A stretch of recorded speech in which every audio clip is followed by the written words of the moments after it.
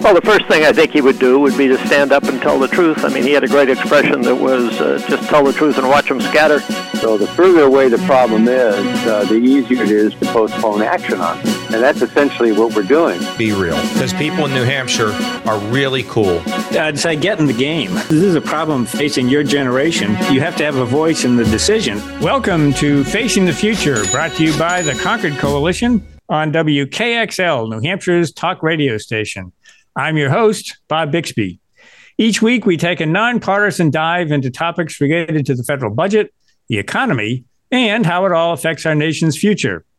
This week, we'll explore the idea of appointing a new fiscal commission to find solutions to our nation's long-term fiscal challenges.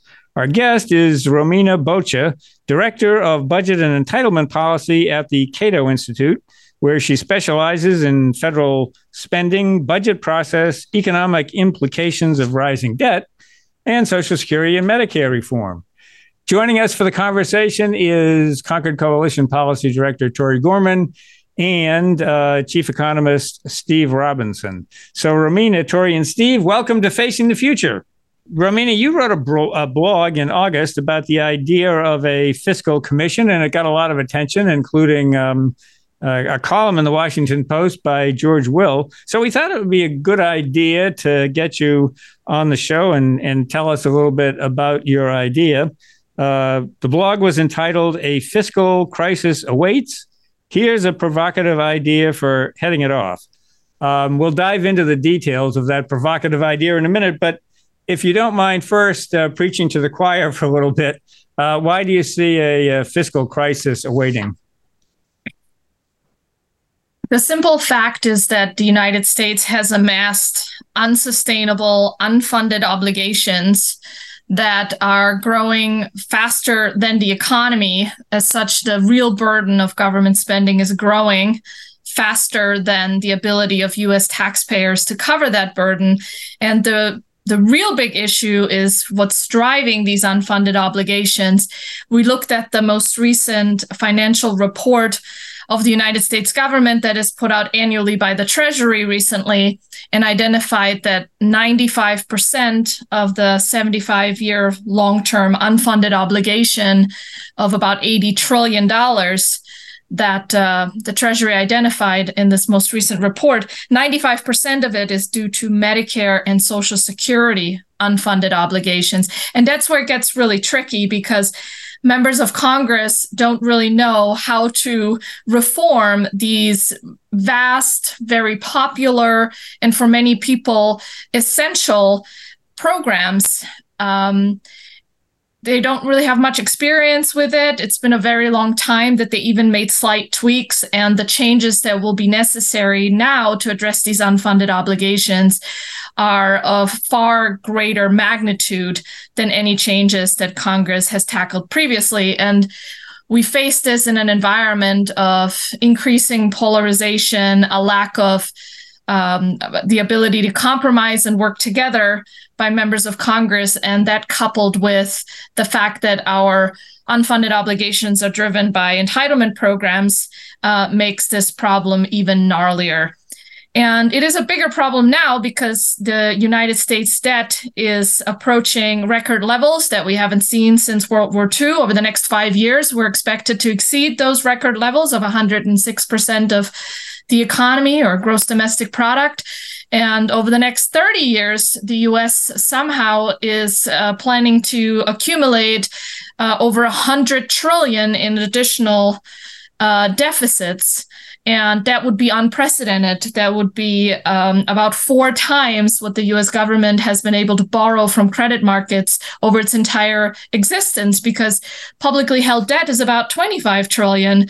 And we're looking at borrowing over $100 trillion over the next 30 years. So I think it raises the question as to who will be able and willing to lend the U.S. government this much money, and what will be the consequences of the markets having to provide that. Much higher interest rates, slower economic growth, and the potential for currency debasement if all else fails. So I think that no matter how we look at the fiscal situation that we face, it's an ugly problem. that is going to be very tricky and difficult to solve. Okay, I think you've got us convinced that there is a fiscal crisis and pending that for a number of reasons that could be coming up in the future.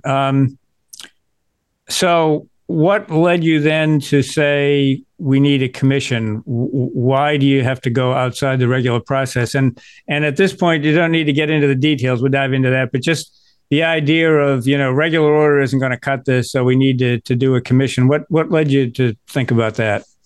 Yeah, I think this is the entitlement spending problem is highly unique and very large political problem for Congress. And observing the political process and the failure of the budget process in recent years in particular, and also the deficit reduction deals that members of Congress have been able to strike in U.S. history, the sheer magnitude of the entitlement spending problem and what it will take to resolve it makes me highly pessimistic about Congress's ability to address this problem without help from the outside. And by help, I think really the biggest help that they will need is political cover. Mm-hmm. We saw the president put Republicans and also Democrats on the record during a State of the Union that they wouldn't touch anyone's benefits. It's that type of rhetoric that moves us even further away from finding a compromise solution on these problems. I think it is also a particularly difficult problem because the entitlement programs are growing on autopilot. So even if members of Congress today decided if they could agree on not making things worse, like the spending problem's already baked into the process.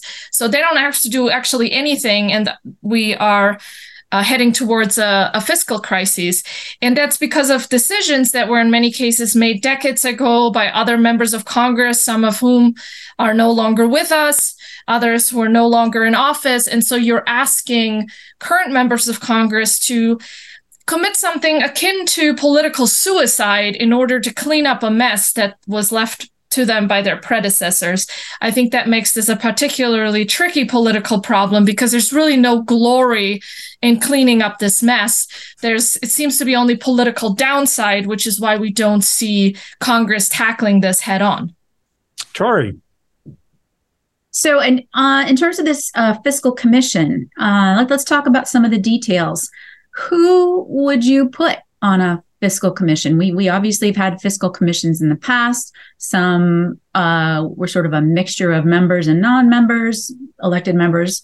There have been some commissions that were just experts. I mean, would you put elected officials on there? Would you put think tank people on there? Would you prohibit lobbyists, for example?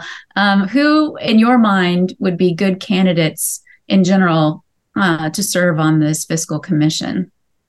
I think we should avoid putting any members of Congress directly on the commission. I think members of Congress, especially the leadership in the House and Senate, perhaps also the leadership of the budget committees, and the president should nominate commissioners, and the Senate should confirm those commissioners so that you go through the process of ensuring that you have people that are focused on finding solutions to the problem. They're not particularly radical on either side or likely to derail the process, but they will follow the goals of the commission in good faith. And there's a high likelihood that they'll be able to work together with the other side and come to a compromise solution. But I wouldn't put any members of Congress on it because I think the great benefit of a fiscal commission here would be to provide that political cover, to leave it to outside experts, not elected officials, because that is fundamentally the problem we're trying to overcome. I know for a very long time, us on the outside have been trying to get members of Congress to sort of hold hands and jump across the cliff together and make entitlement reform happen. But at this point, we have tried this several times. We had the Simpson-Bowles Commission. We had the Super Committee. They all failed. I look at some more recent bills that have been introduced, like the Trust Act, that would be staffed again with members of Congress. And I think it makes it more likely that the commission process will be derailed, whether it be by some members of Congress using the commission in order to elevate their own public profile, maybe throw their colleagues under the bus for recommendations that they make that might not be as popular with voters. The risk of putting elected officials that are primarily concerned with being reelected on such a commission, I think, is too high, that we should staff it with outside parties. And rather than putting strict guidelines as to who may be nominated, I think that with the Senate confirmation process, we ensure that someone who's considered to be a lobbyist that perhaps cannot be viewed as objective, et cetera, wouldn't end up being confirmed. You're listening to Facing the Future. We're discussing the need for a new fiscal commission with Romina Boccia, Director of Budget and Entitlement Policy at the CATO Institute. We'll be right back after these short messages. Welcome back to Facing the Future. I'm your host, Bob Bixby. Tori Gorman, Steve Robinson, and I are discussing the need for a new fiscal commission with Romina Boccia. She's the Director of Budget and Entitlement Policy at the CATO Institute. Steve, let me bring you into the conversation. Yeah, thanks. So before the break, we were talking about who would be on the commission. And I just want to raise sort of two related issues. So as you know, there are what are known as public trustees who sit on the Social Security and Medicare Board of Trustees. One is supposed to be a Republican, one's supposed to be a Democrat. Those positions have been vacant, I think, since 2015 was the last public trustees whose term expired.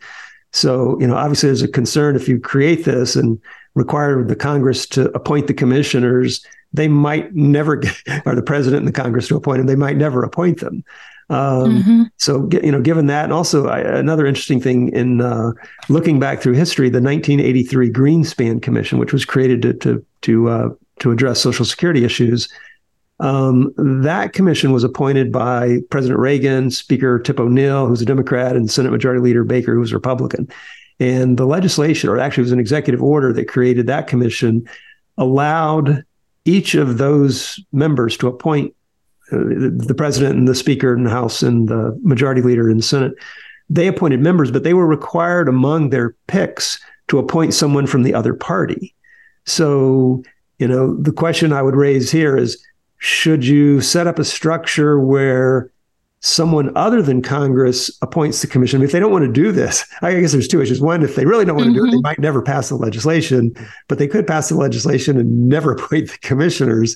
So that's one problem. And then the other question would be, if they're going to appoint commissioners, should they perhaps be required to appoint people from opposing views so that they're trying to balance it out a little more?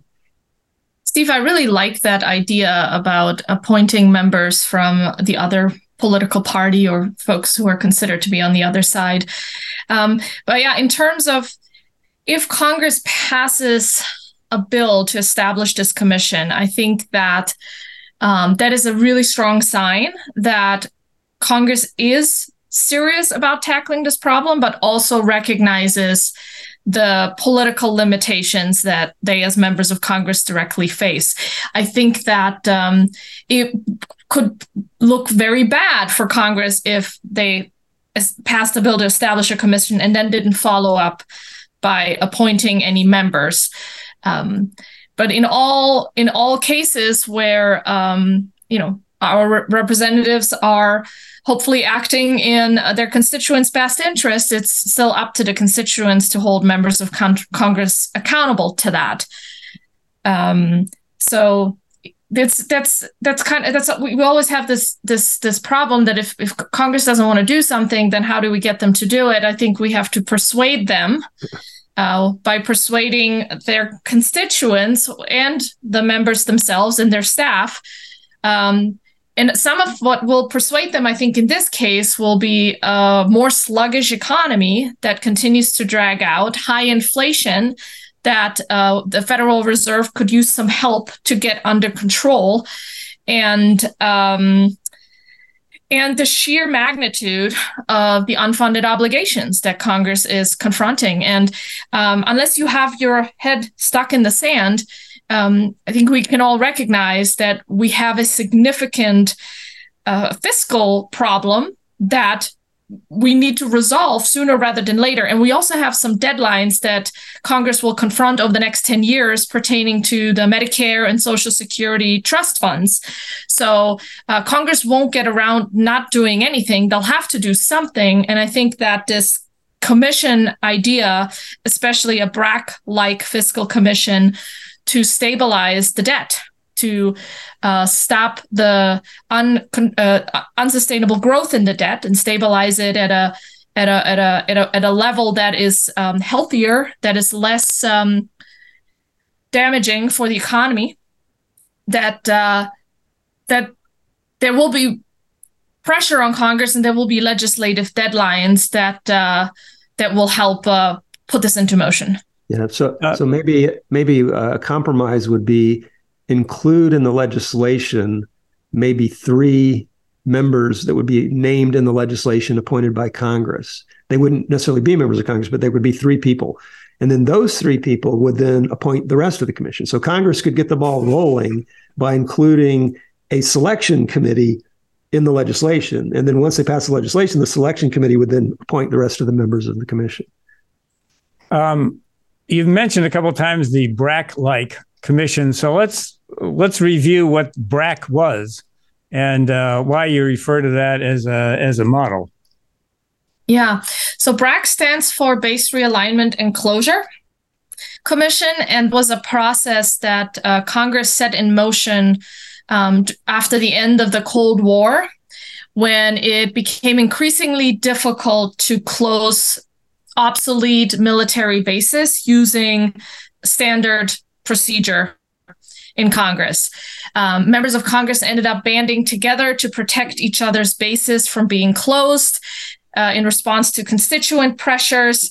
And it ended up with the government wasting money on military bases that were no longer necessary, and that money then was not available for the Department of Defense to prioritize other needs and capabilities. And that recognition ultimately led to the formation of the Base Realignment and Closure Commission, which was also appointed by the president after consideration with leadership in the House and Senate.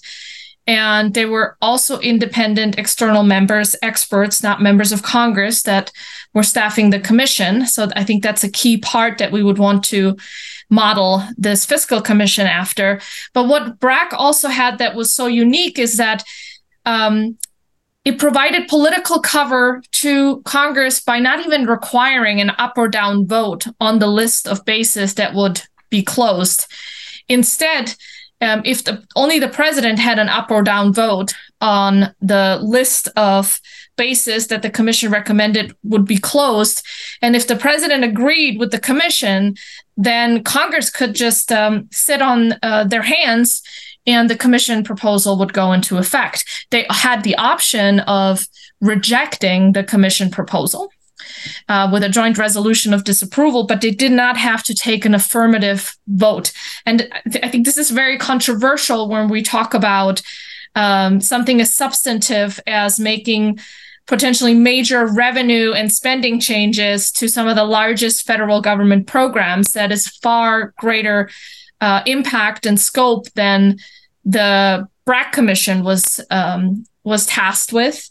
But we also face a much bigger problem than the closure of obsolete military bases, namely avoiding a U.S. fiscal crisis that could send the economy into serious turmoil and has the potential to undermine the U.S. status as the world's reserve currency.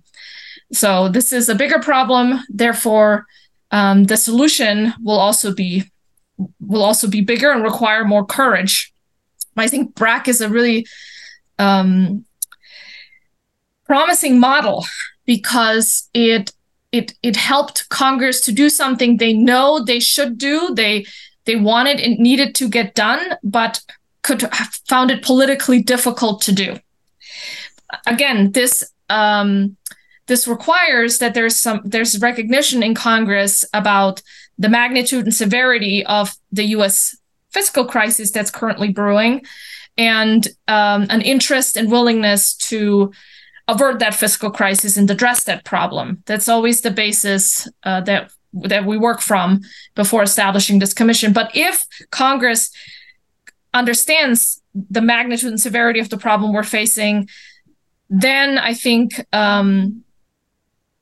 establishing a commission like this gives them an effective lever to do what otherwise they're politically unable to do. Tori, we got about a minute and a half left in this segment. You want to set up with a question? I don't know if I would ask a question, but I'm certainly going to editorialize for a second. Okay. I get really sick and tired of these members who Romina makes a good point. This could be politically unpopular with some members because you're delegating so much authority to an unelected body to make significant changes in our revenue and entitlement laws. But my opinion is every doggone member of Congress who sits in a seat right now, the first thing they said when stumping for election was, elect me. I'm a leader. Send me to Washington. I'm a leader. I'm a leader. Well, this is a time. I mean, this is like one of the most important times where we need leaders to stand up and say to the American public, we're in deep doo-doo. We've made some bad decisions in the past, and we need to fix those bad decisions. And we've also got some demographic changes that we knew existed for a long time, and they're changing the way the costs of these programs affect our federal budget. We've got to make changes. And if you're not going to lead, then doggone it, get out of the way of people who will. And that's where I think a commission like what Romina's proposing here, a BRAC commission, has a place. So to all those other members that go, I'm thumbing my noses at them. My nose. You're listening to Facing the Future. I'm your host, Bob Bixby. We're discussing the need for a new fiscal commission with Romina Boccia, Director of Budget and Entitlement Policy at the CATO Institute. We'll be right back after these short messages. Welcome back to Facing the Future. I'm your host, Bob Bixby. Tori Gorman, Steve Robinson, and I are discussing the need for a new fiscal commission with Romina Boccia, Director of Budget and Entitlement Policy at the CATO Institute. We've been talking about the need for a commission and a BRAC-like, something where you would have a package of options approved by experts and sent to Congress for an up or down vote or implementation if there's no vote to disapprove. One of the questions that I had is, what do you think, is it important for the commission to have a specific target, something that they're tasked to accomplish with their recommendations? And what do you think might be a good target for them? Yes, I do believe that Congress should give the commission a very clear, attainable, and specific target. But beyond that, members of Congress should leave it up to the commissioners to determine how to achieve that target. For example, in the past, we've seen legislative text where one party or the other would try to constrain the commissioners by saying, for example, you may only consider spending reductions, but no revenue increases, or the opposite. And that I think is a recipe for failure. I don't think that would even pass. But a clear and attainable target, I think, would be to stabilize the debt at a certain percentage of GDP. And I think it is very much attainable to stabilize debt at 100% of GDP over the next 10 years. But I think that is insufficient for several reasons.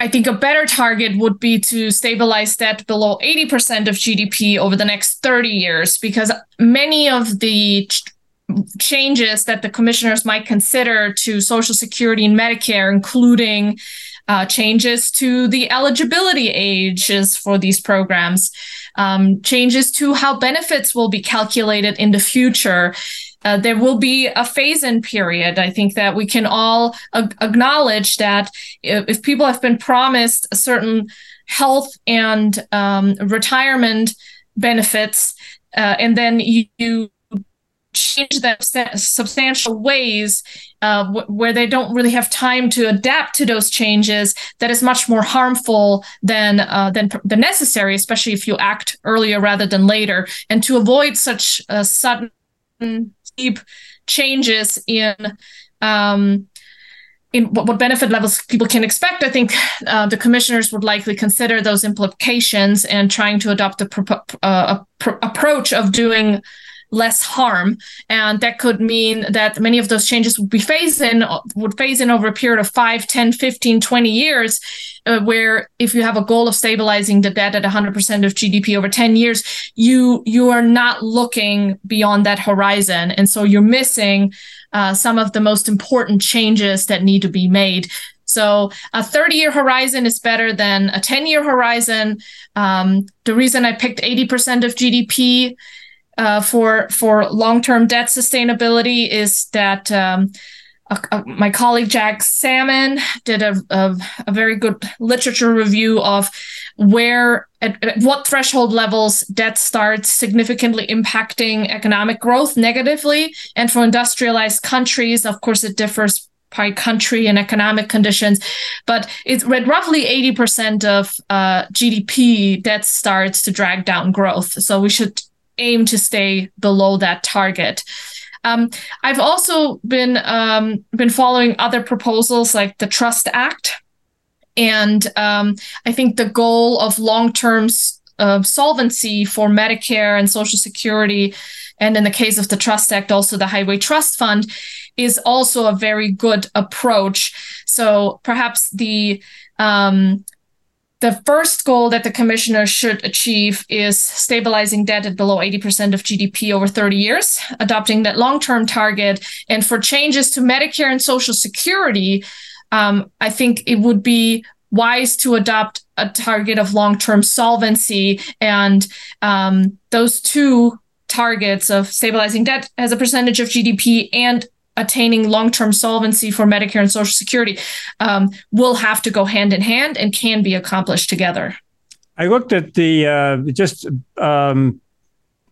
and that issue of stabilizing the debt to GDP ratio at 100% back in the fall. I looked at how much it would cost to do that and use the CBO as an interactive device that you can play with the numbers, and you had to cut spending or raise revenue or some combination of both by $7 trillion.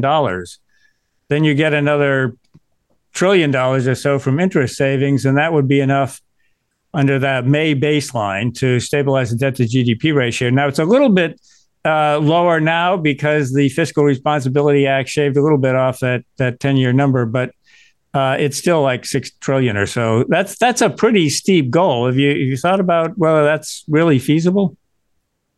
Absolutely. I looked at a number of ways that you could measure this. One way is to say, how much is this in terms of total spending over the next decade? How much will we actually have to shave off? And it came out using the May baseline to about 5% of projected spending, including interest.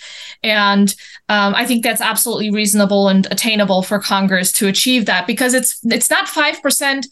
Reducing spending by 5% what we spend now, but projected spending, so the totality of spending of the next 10 years, which includes a lot of spending growth. So another way of looking at it is to say how much of projected new spending, so the additional spending that Congress is planning to do over this period of time, would this require? And using the May baseline, it was about 18 trillion in additional spending that and you would cut that in roughly half, less than half. And so then we're talking about slowing the growth in spending rather than cutting actual spending. And I think this should be very much attainable and at a minimum what we should expect for Congress to accomplish. Steve, you want to jump in? Yeah, so going back just a second and defining the goal of the commission, one of the issues that you raised in your blog post was this, what's called the non-delegation doctrine. So when you think about what BRAC did, essentially we created a commission and their job was to pick which bases get closed. Whereas here, we're going to appoint a commission and their job is, as you suggest, to stabilize the debt to GDP ratio or to, set some goal. But in order to do that, they're not going to just produce a list of bases to close. They're going to have to essentially change tax law and Social Security and Medicare. And so the question is, the argument is the Constitution gives the legislative authority to Congress, and Congress can delegate that in some cases. But I guess the question here is, is Congress delegating too much of its authority to this commission? And when their commission produces their proposal and it's going to get challenged in court, what are your thoughts about, how specific you have to be in order to avoid the question of the non-delegation doctrine? And do you run a risk that the commission's, their proposal goes into force and somebody challenges it in court? I mean, what's your thought? Yeah, I've looked into this, and it's well within Congress's discretion to ask for help and to delegate its work to an outside commission. But they have to task that commission with very clear and specific goals. Like Congress cannot just appoint a commission and say, you now take over all of our work. So it has to be more specific than that. And Congress still has to have the final say, which is where with a BRAC-like commission, where the proposals would go into effect by default in Congress without members having to take an up or down vote. The way that you address that issue is by ensuring that members of Congress have sufficient time to reject the proposal, that they still have that ability to reject the proposal, and that way they haven't really delegated that much of their authority. They've asked the commission for help, but they're still in charge of whether the commission proposals actually go into effect. It is not, Congress is not required to use the least discretion to accomplish its mission.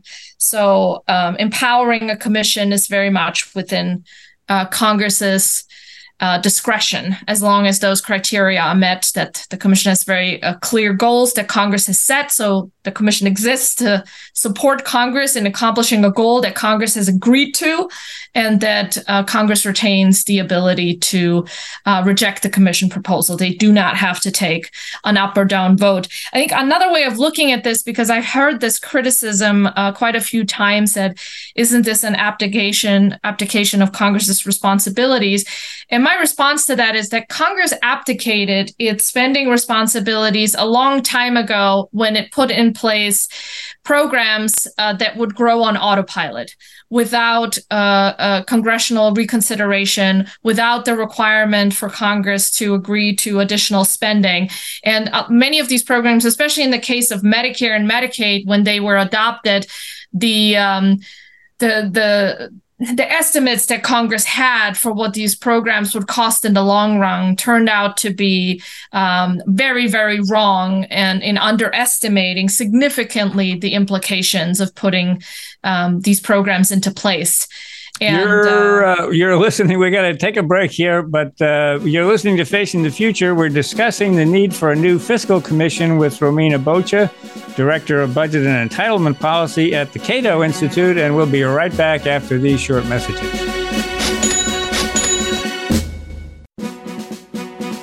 Welcome back to Facing the Future. I'm your host, Bob Bixby. Tori Gorman, Steve Robinson, and I are discussing the need for a new fiscal commission with Romina Boccia, Director of Budget and Entitlement Policy at the CATO Institute. Tori, you want to jump in with a question? Sure. First, I just want to say I want to give a big endorsement to this idea. I really love the way Romina is thinking here. I love the idea of a BRAC-style commission of subject matter experts rather than politicians. I love the idea that, everything should be on the table. I love the idea of having interim and long-term goals for the commission. So that leads me next to, okay, we finally got a product. Our commission has produced something, and it's now time for Congress to vote on a resolution of disapproval if they so choose. Let's suppose they choose. In a prior life, I was a Senate creature, which means I'm all about procedure. How do we get something across the line? So in your mind, as you designed this BRAC-style commission, and we're now at the stage of a resolution of disapproval, which I assume would originate in the House and then go to the Senate. And I'm wondering, what are the vote thresholds in your mind? I mean, like right now, we all know that a simple majority can get something through the House, but in the Senate, under certain circumstances, vote levels are different. Sometimes it takes a majority vote, simple majority. Sometimes it takes a supermajority. So what are your thoughts about procedurally how this resolution of disapproval, which is, we're not agreeing, we're saying, hey, we don't absolutely. And obviously, if they don't get enough votes to say they don't agree, the president signs it, becomes law. So it gives it absolves everybody from the quote sins of making tough choices. So what are your thoughts on procedure? Yeah, I think we should follow regular procedure in the Senate, but I leave some of these details intentionally open-ended and vague, because what I think is more important is for members of Congress to have that discussion to determine what they are able to sign off on. Because I recognize that empowering a fiscal commission with such broad powers might be very uncomfortable for certain members of Congress. So what kind of design, what procedural design can members of Congress ultimately agree on, I think is more important than necessarily what I think about it. But I don't think it should be, I wouldn't, ideally, we would fast track. We wouldn't fast track the. We would want to fast track an up and down vote if we required Congress to take that. But in this case, I don't think that is wise. That would likely lead to the commission's proposal failing. But with a joint resolution of disapproval, the beautiful thing is that members of Congress have the option of taking a stance for their constituents, of complaining about details in the commission proposal that they may not agree with. And they can even try to rally support by other members of Congress. But if Congress decides to establish such a commission, they've signaled very strongly that they are serious about getting help to resolve the U.S. fiscal problem.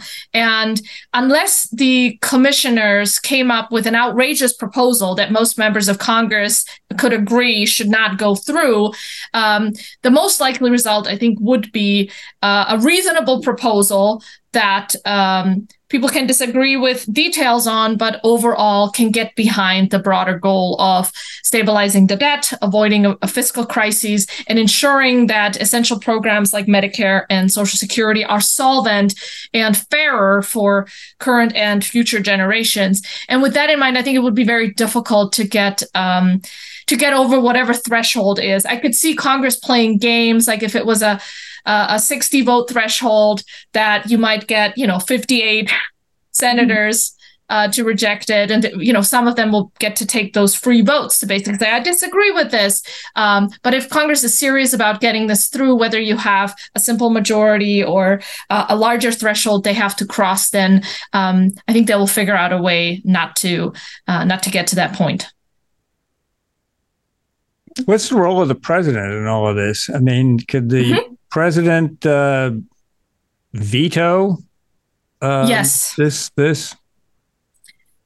Yes, in many ways, Congress is empowering the president to take that up or down vote. But the president is more likely to have considerations of the broader nation in mind and what's best for the country, rather than particular constituents in the district of a member of Congress.